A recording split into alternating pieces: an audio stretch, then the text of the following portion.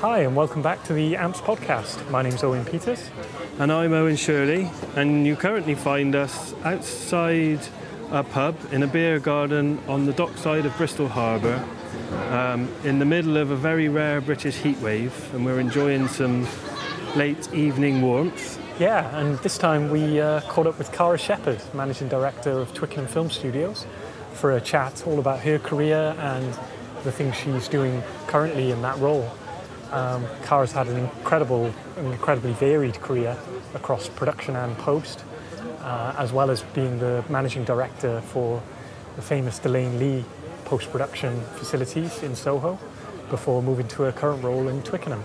And Twickenham has a unique place in British film in terms of both its location in relatively central London and its history, which spans over 100 years and extends across the whole of sound for motion picture.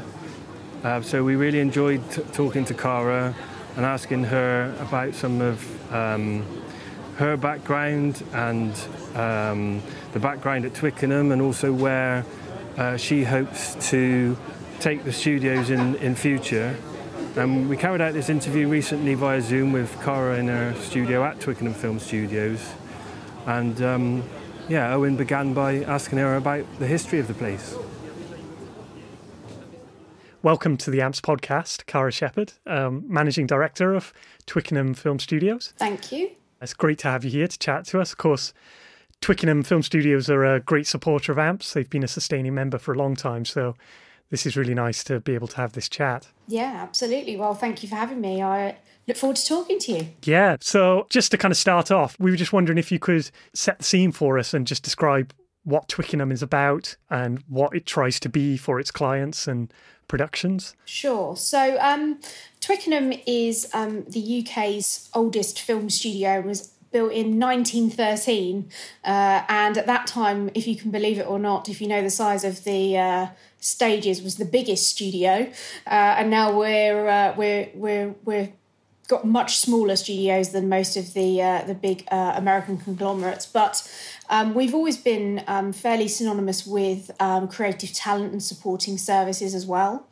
So, as well as shooting many very famous movies sort of in these four walls, Zulu, The Italian Job, hundreds of movies, A Hard Day's Night, the Beatles recorded Hey Jude here. Oh, wow. Real incredible history here. And, alongside that, obviously, there's new owners of the studio. That was done literally just before lockdown last year, so perfect timing to buy a film studio. And we're now new investors, and with slightly deeper pockets, because unfortunately running a film studio, especially that of which has a huge amount of technology running through it, is a very expensive thing to upkeep. Yeah, right. Sonny Vora, who's still involved, who bought the studio originally when it went into administration about 10 years ago, I believe. He's still involved. He's still the chairman of our board. But obviously now we've got some more financial backing behind us, and I've come on board. Now is the time to, revolutionise it, I think, really, bring it up into the 21st century. And not only cosmetically, but I think, in terms of technology and infrastructure, and making this a real sort of technology and innovation hub, which is a real passion of mine. Really growing what we already have, supporting our incredible talent, award-winning talent that we have here across sound, which has been the sort of golden jewel in the crown of Twickenham for many years, and as well as many movies shooting here. A lot of movies have been finished here, huge studio tentpole movies, huge movies that we're all very familiar with and know and love. So it's all about keeping the studio open, because unfortunately we'd all love to shut the studio completely, redo it all and then open it up again, but it's not a feasible decision, unfortunately. So we have to make sure that we're able to keep the studio functioning while we do the renovation and the development works, which are pretty extensive across the site. So our planning permission is in at the moment.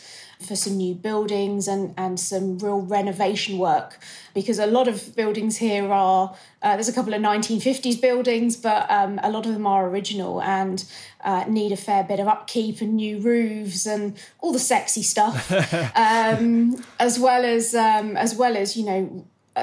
basically ripping out the kind of network infrastructure and architecture that we have here, and rather than just sort of papering over the cracks, really turning this into a real tech and innovation hub, as I said before.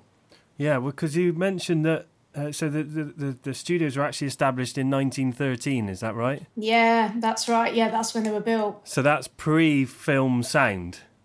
Yes. So you've sort of, the First Studios is a facility that spans the entire history of sound for motion picture, which is really interesting. And I understand you're currently refurbishing your two main re-recording studios. Is that right? Is that ongoing or is that completed now? We are. So we've completed one, and actually the finishing touches to the other one. There is a new carpet being laid on Monday. So and that will be the final piece of it. But we've done an extensive amount of proper acoustic works with some acoustic specialists. We've sort of changed the shape of one of the rooms and spent the best part of almost £2 million on the rooms. Wow.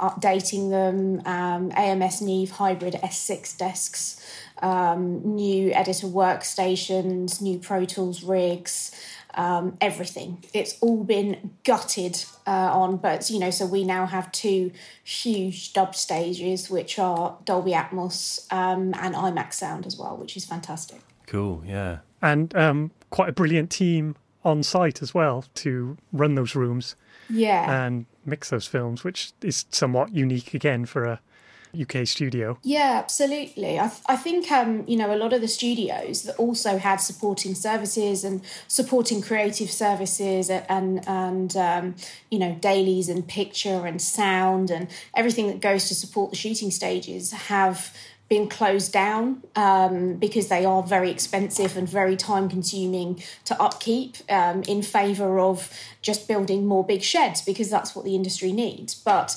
unfortunately that has led to a bit of a shortage of the old movie studio style of everything on the lot, but at the same time, while wanting to keep that and maintain that and build that and expand what we already have here, we want to make sure that we do it in a good way, in a quality way, but also for the clients, making sure that they don't feel that they have to do everything here, but it's a choice. You can pick and choose as much or as little as you want. We can do, from script to screen here if you would like us to, and we would love to do that. But if you just want to come and shoot some ADR here, we can do that too.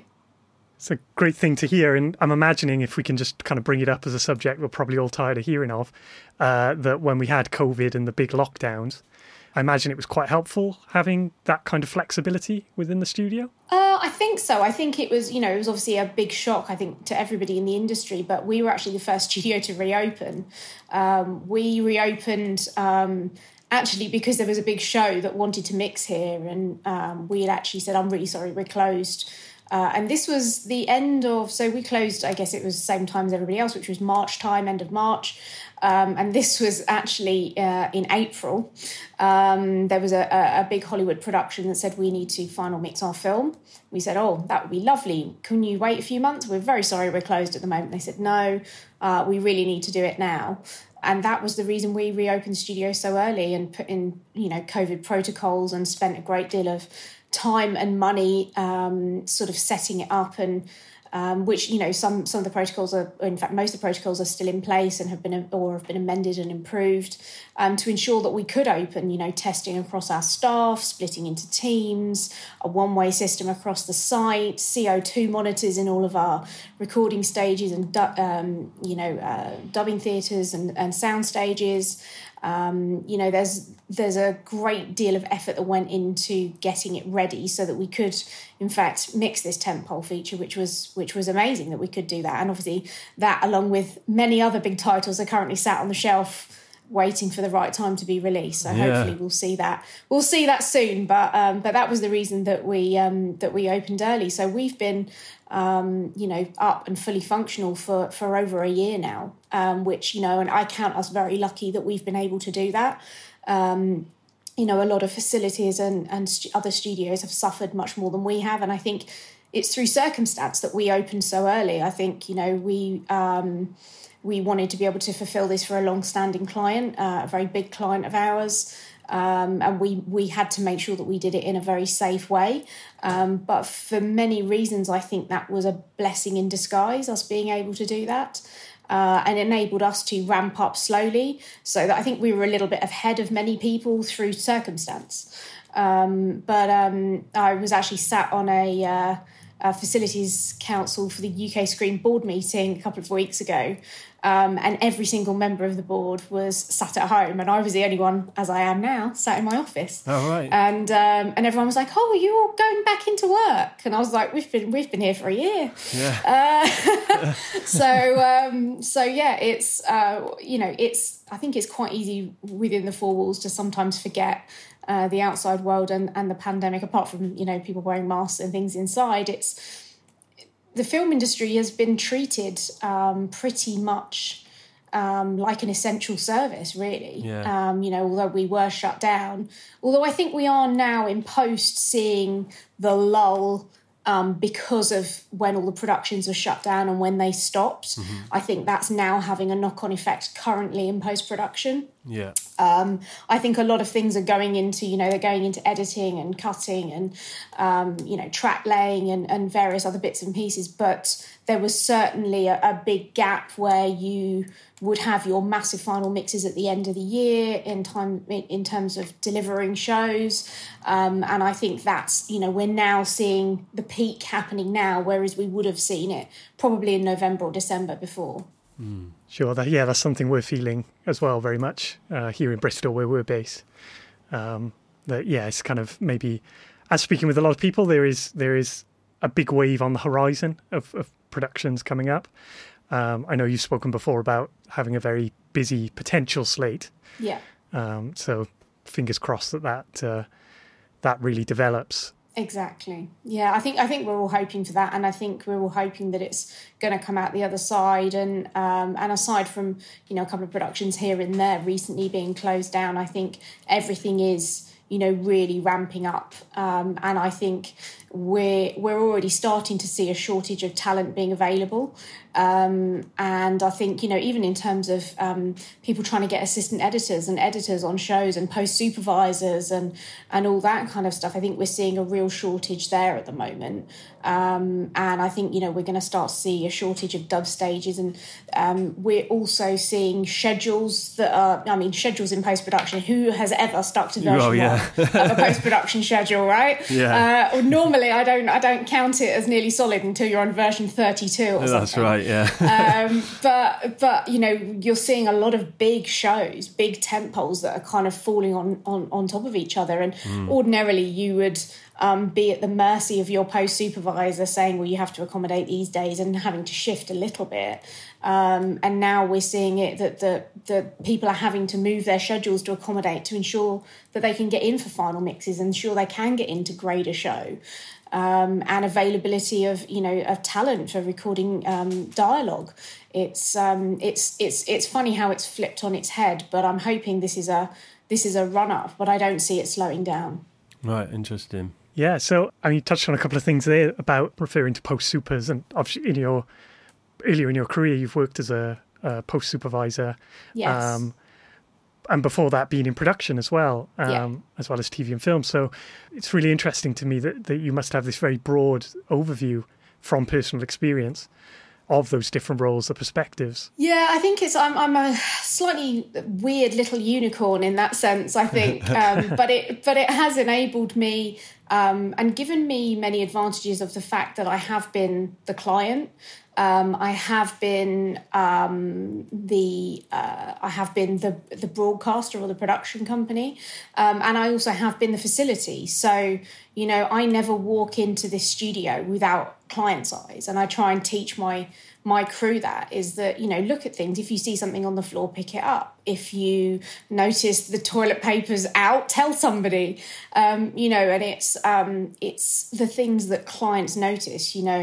One facility that I went into, and they had this will probably make you laugh, and it's probably something that people wouldn't notice, but there was plastic flowers, and I hated it. I hated it with a passion, and that was one of the first things I changed. And it was single ply toilet paper and pink industrial hand soap, and there was just and the coffee was awful.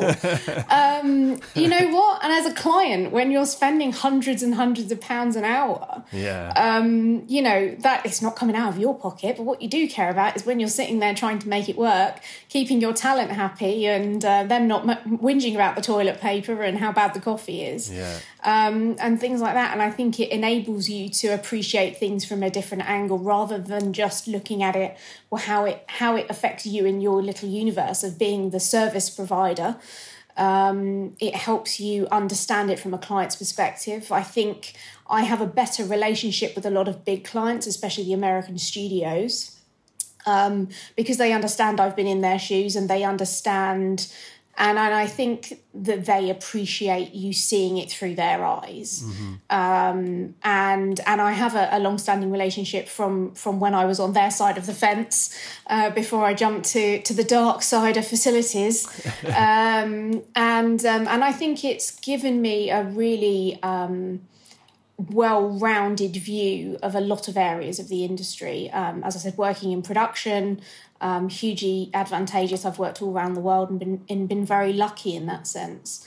I'm working in post, and then working in various facilities, and then working at a broadcaster as well. And I think certainly it's given me exposure to technology and vendors and service providers, and understanding workflow and where the industry is going before the industry knows about it. And I think working closely with all those people gives you a different level of knowledge that you wouldn't stumble across every day if you just come from one world or the other. Yeah. So how many staff do you have at Twickenham at the moment? So we have about 40 permanent staff. Okay. And then we flex up and down with freelancers. But as part of my business plan going forward into the next few years, we have more people planned to come on as we bring on additional services and facilities. But we're looking to kind of expand, but do it in the right way and in a strategic way as well. I think that's incredibly important, because it's all very well going, we need to bring this online and we need to do that and we need to do this. Well, there's no point in us refurbing these dub stages and bringing on a load of additional mix techs and sound assistants and a sound editorial team and all the rest of it. And, there are certain portions that need expanding, and we're struggling to fit it on the site. So we're looking at other alternatives of, how we can best serve our clients and ensure we maintain the quality and do it in a strategic way rather than just a bit of a scattergun way of going, that's what that place is doing. Look, that service provider's brought that online and this company's now doing this, or that person's hired that person, which I think is a trap in the post-production world of, having worked for several facilities that you can be tempted by, because you see it works for one, and I think a lot of people go along that route. They see somebody open a new department or a new facility, and it's very easy to go, well, that clearly works for them. They're making lots of money. That's where all the clients are going. Let's do that.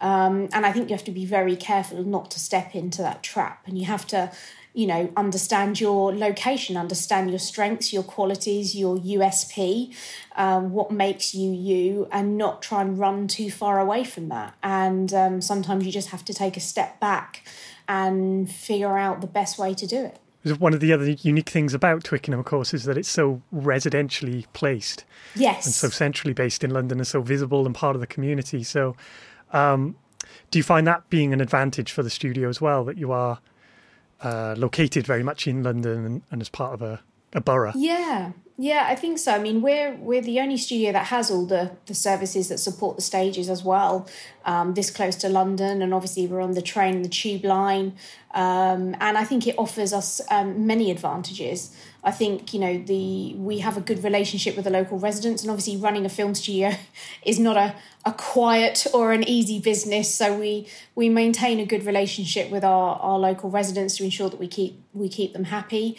and that we're not disturbing their peace, because obviously they live here and we're a business, and while we have to be commercial, we have to ensure that that we keep everybody who lives very, very close to the studio as happy as possible. So we work quite closely with them.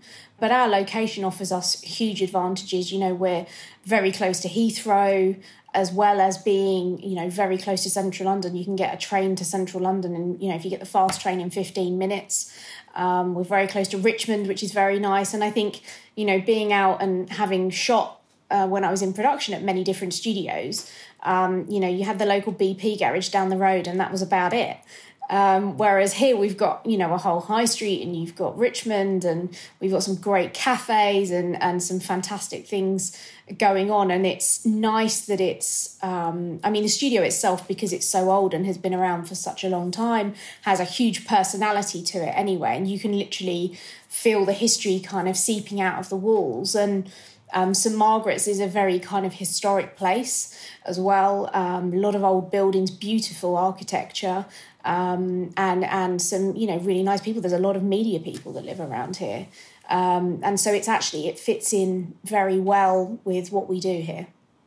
So I was just kind of coming back to another point there. We were talking very much about redevelopments and futures, and COVID's played its certain part in maybe fast forwarding some of those elements. But I was wondering what your insights might be on how the industry has developed in your eyes from what you've seen across all departments in the last sort of 10 years or so, and where you think it's going based off that, and the plans you have at Twickenham.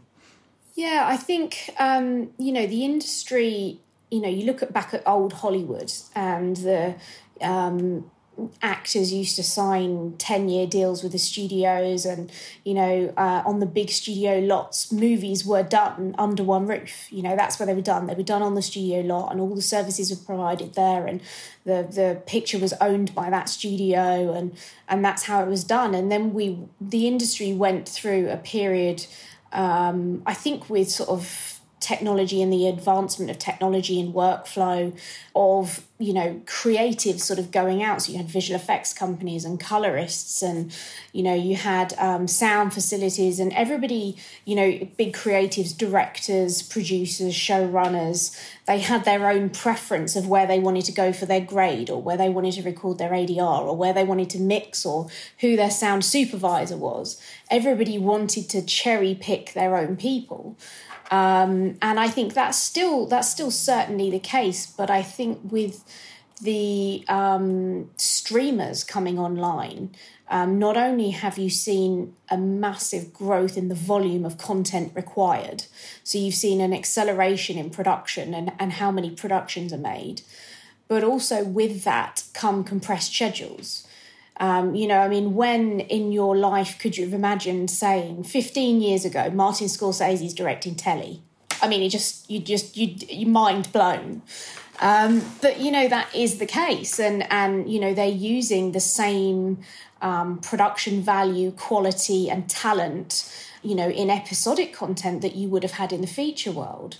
So instead of delivering, 90 minutes, you're now delivering 10 one-hour episodes. You're now delivering, 8-10 times the volume of content in a period of time where your creative is on site. So you could be shooting, your first, second, third block, and then by the time you're on your third block, your director should also be in the edit. But he also needs to be looking at the grade, and he also needs to be working with a sound supervisor.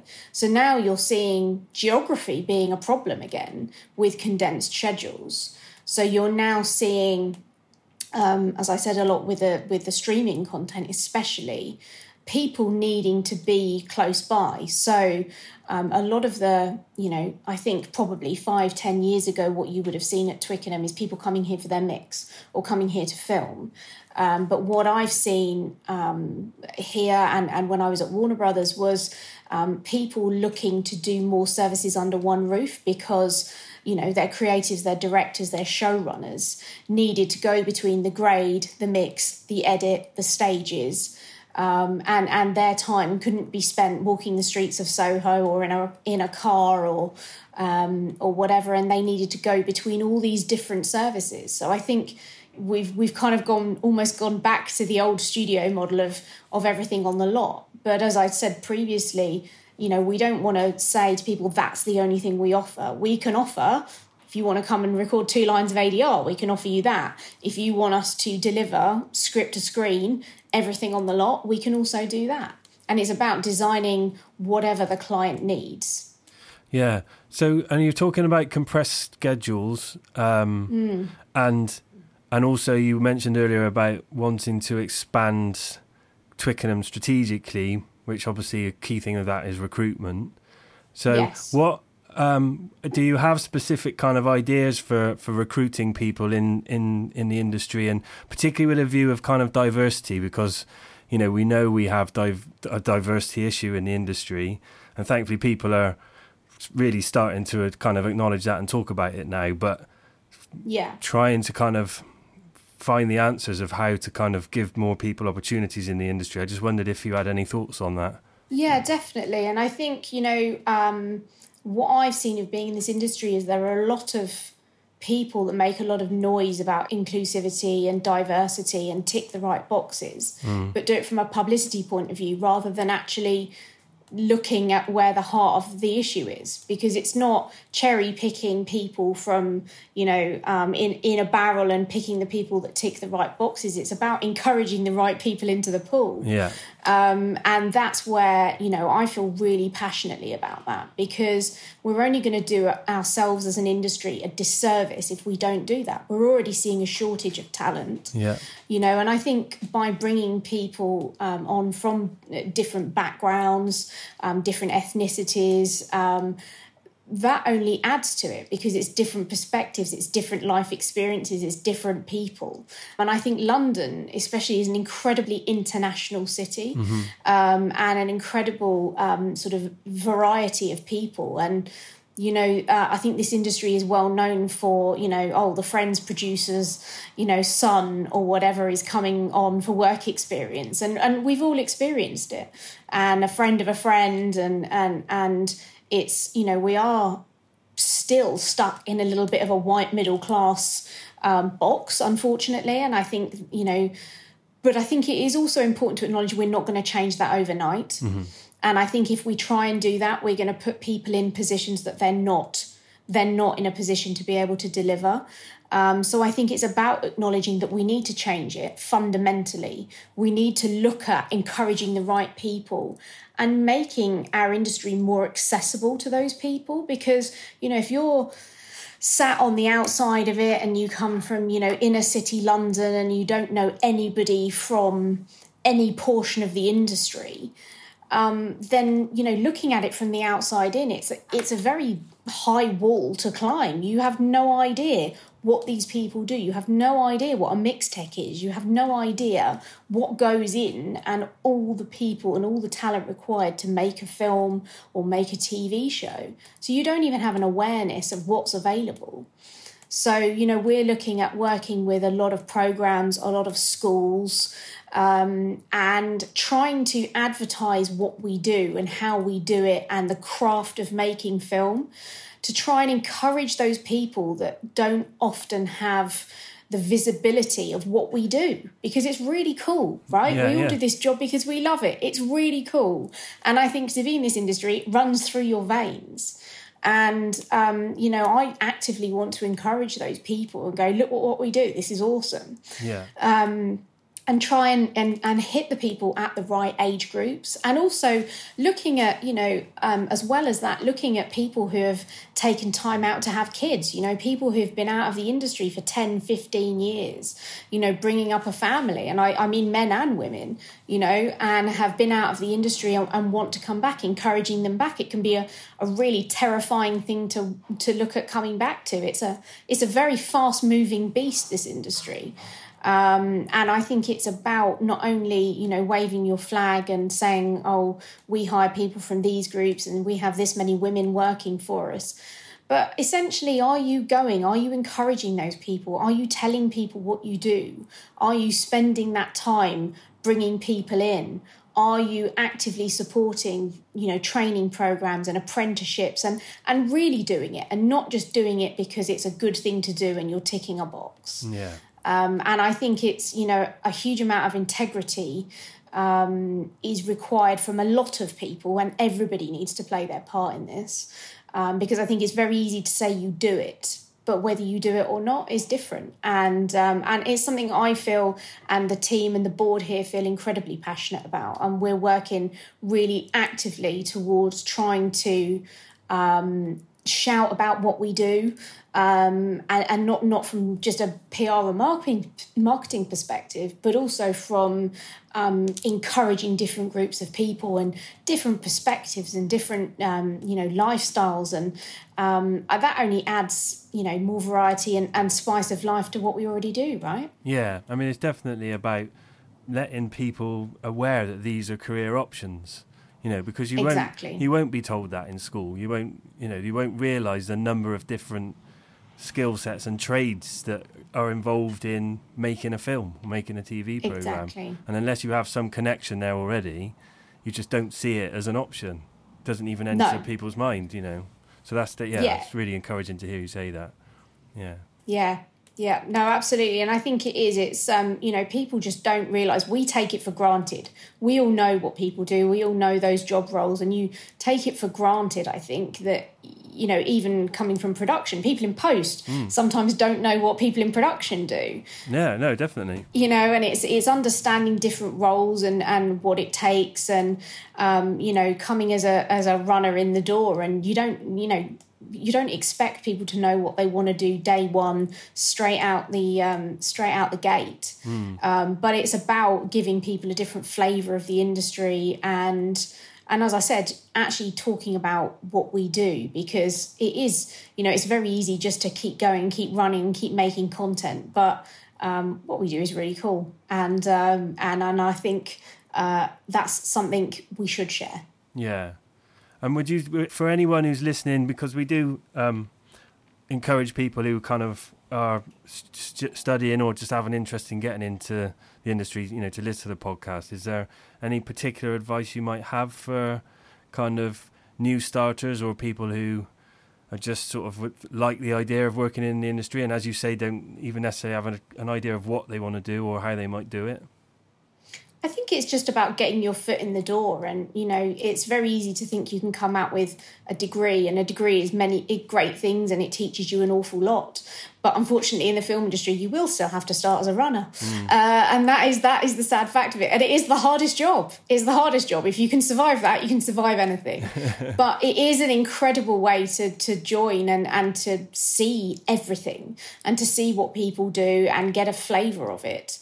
And I think, one thing for me is something I actively say to people is be polite and be persistent, because, the industry is very busy, and I try, if I can, I give time to people, and I will always talk to people. I will always reply to emails, if we can do. And we actually last week did an intake day for people who had applied for work experience and runners, and we did a whole day of workshopping with those people, and this is what we do and this is how we do it, and is this something you think you'd want to do? Because we're actively promoting from within, so we need to backfill our team of runners. We get a lot of people who are requesting work experience. And, you know, if you are still studying, then go out, do some work experience, go and see some production companies, you know, contact some sound supervisors, go and speak to some studios, you know, because we are all, as facilities, used to getting letters, people saying, can I have some work experience? Can I come and work for you for a week for free? Can I come and shadow your sound team? You know, and if, you know, I speak for us and facilities that I have worked at before, if you can accommodate it, you will. That is a good way to get your foot in the door. And then, you know, if you kind of pass the mustard test and you like it and you work hard at that, then you are the first in line for choice of when runner jobs come up. And they do come up very regularly because, you know, people do move on and they go, actually, post-production isn't for me. I want to go and work in art department on production. So they'll go and work on a production. So I think it's about being polite and being persistent and not taking no for an answer. Because if you're that way and doing your research, you know, if somebody writes me an email and they say, "Dear Sarah," and it's like they clearly copied and pasted an email, and while listen, we've all done that. Yeah. If somebody actually actively, strangely, we put a job advert out recently, and one of the ones that actually spoke to me, we put it on LinkedIn and Grapevine, and we had hundreds of applicants. And yet one that actually was addressed to me, it was posted to the studio and it arrived on my desk, and so I opened it.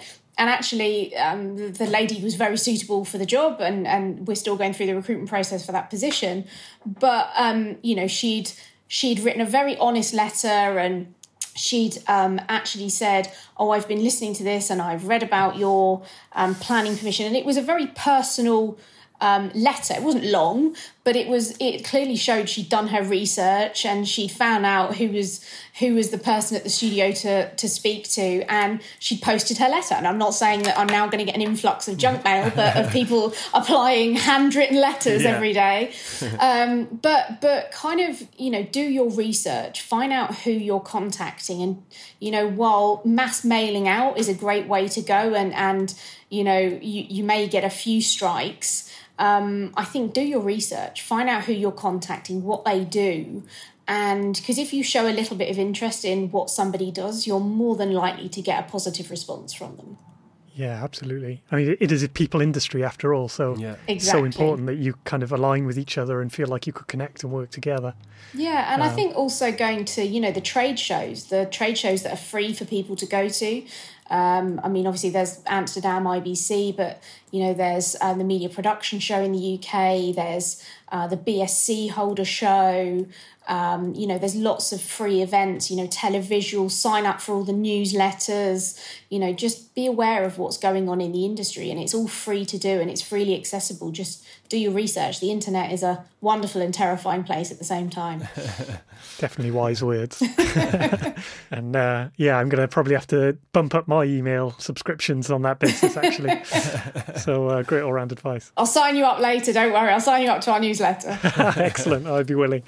But that's just brilliant, and to me just seems like a perfect high note to end on, really. Yeah. Such an encouraging message, and as Owen Shirley says, this podcast is very much about trying to promote that idea. So absolutely, it's great to hear somebody say it. Well, we love working with you guys, and, you know, as I said, we actively want to support you guys going forward as well, and because, you know, we're all stronger when we work together, and I think, you know, we all need to work to build the talent for the future, and to ensure that we're providing the best possible service for our clients. So it would be great working with you guys in the future as well. Yeah. Absolutely true. What a pleasure. Well, thank you so much, Cara, for that and this chat. Yeah, thanks, Cara. You're very welcome. You're absolutely welcome. And it was a pleasure talking to you guys. Okay, thanks. Yeah. Speak to you again sometime. Yes, hope so. Cheers. Speak to you soon, guys. Bye. So welcome back to the pub with us, and thanks so much again to Cara for taking the time to chat with us during a very busy schedule in her office. It's just great to hear so many insights from her based on such a wide-ranging career, and get her thoughts on diversity and the positive way in which the industry might move forward. Yeah, we'd also like to thank Twickenham Film Studios again for their ongoing support as an AMP sustaining member. It's really, really much appreciated. And likewise, we'd like to thank Bubblebee, another sustaining member, for the use of their Bubblebee wind bubbles, which we're currently using over our radio mics. Yeah, they're making it possible for us to record outdoors in a pub, which we're both very happy about. Yep. And so just want to add to that, if you enjoyed the episode, let us know what you think. You can reach us as usual at ampspodcast@gmail.com or at ampspodcast on Twitter. And if you have any ideas, any new inspiration for future episodes, then just let us know what you think as well. Yeah, and AMP's membership is open to those working in sound for film, TV and games, as well as students who intend to make it their profession. So for more information about AMPS and how you can become a member, you can visit our website, which is amps.net. And I think might be time to order another pint, Owen. Yeah, I'd say so. See you again. See you again. Hi, this is Christian from the Sound Effect Podcast. In our latest episode, you'll hear supervising sound editor Koya Elliott of Skywalker Sound and re-recording mixer, sound designer, and supervising sound editor Ren Kleiss talk about their work on the latest Pixar animated feature, Soul.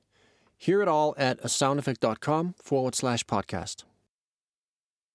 Hi all, this is Becky and Susan from the Sound Girls podcast, where we speak to audio professionals from all walks of life. Join us Tuesdays at 9 a.m. and listen to the amazing array of sound humans talk about how they got into the biz. You can find the Sound Girls podcast wherever you listen to podcasts, as well as our website, soundgirls.org.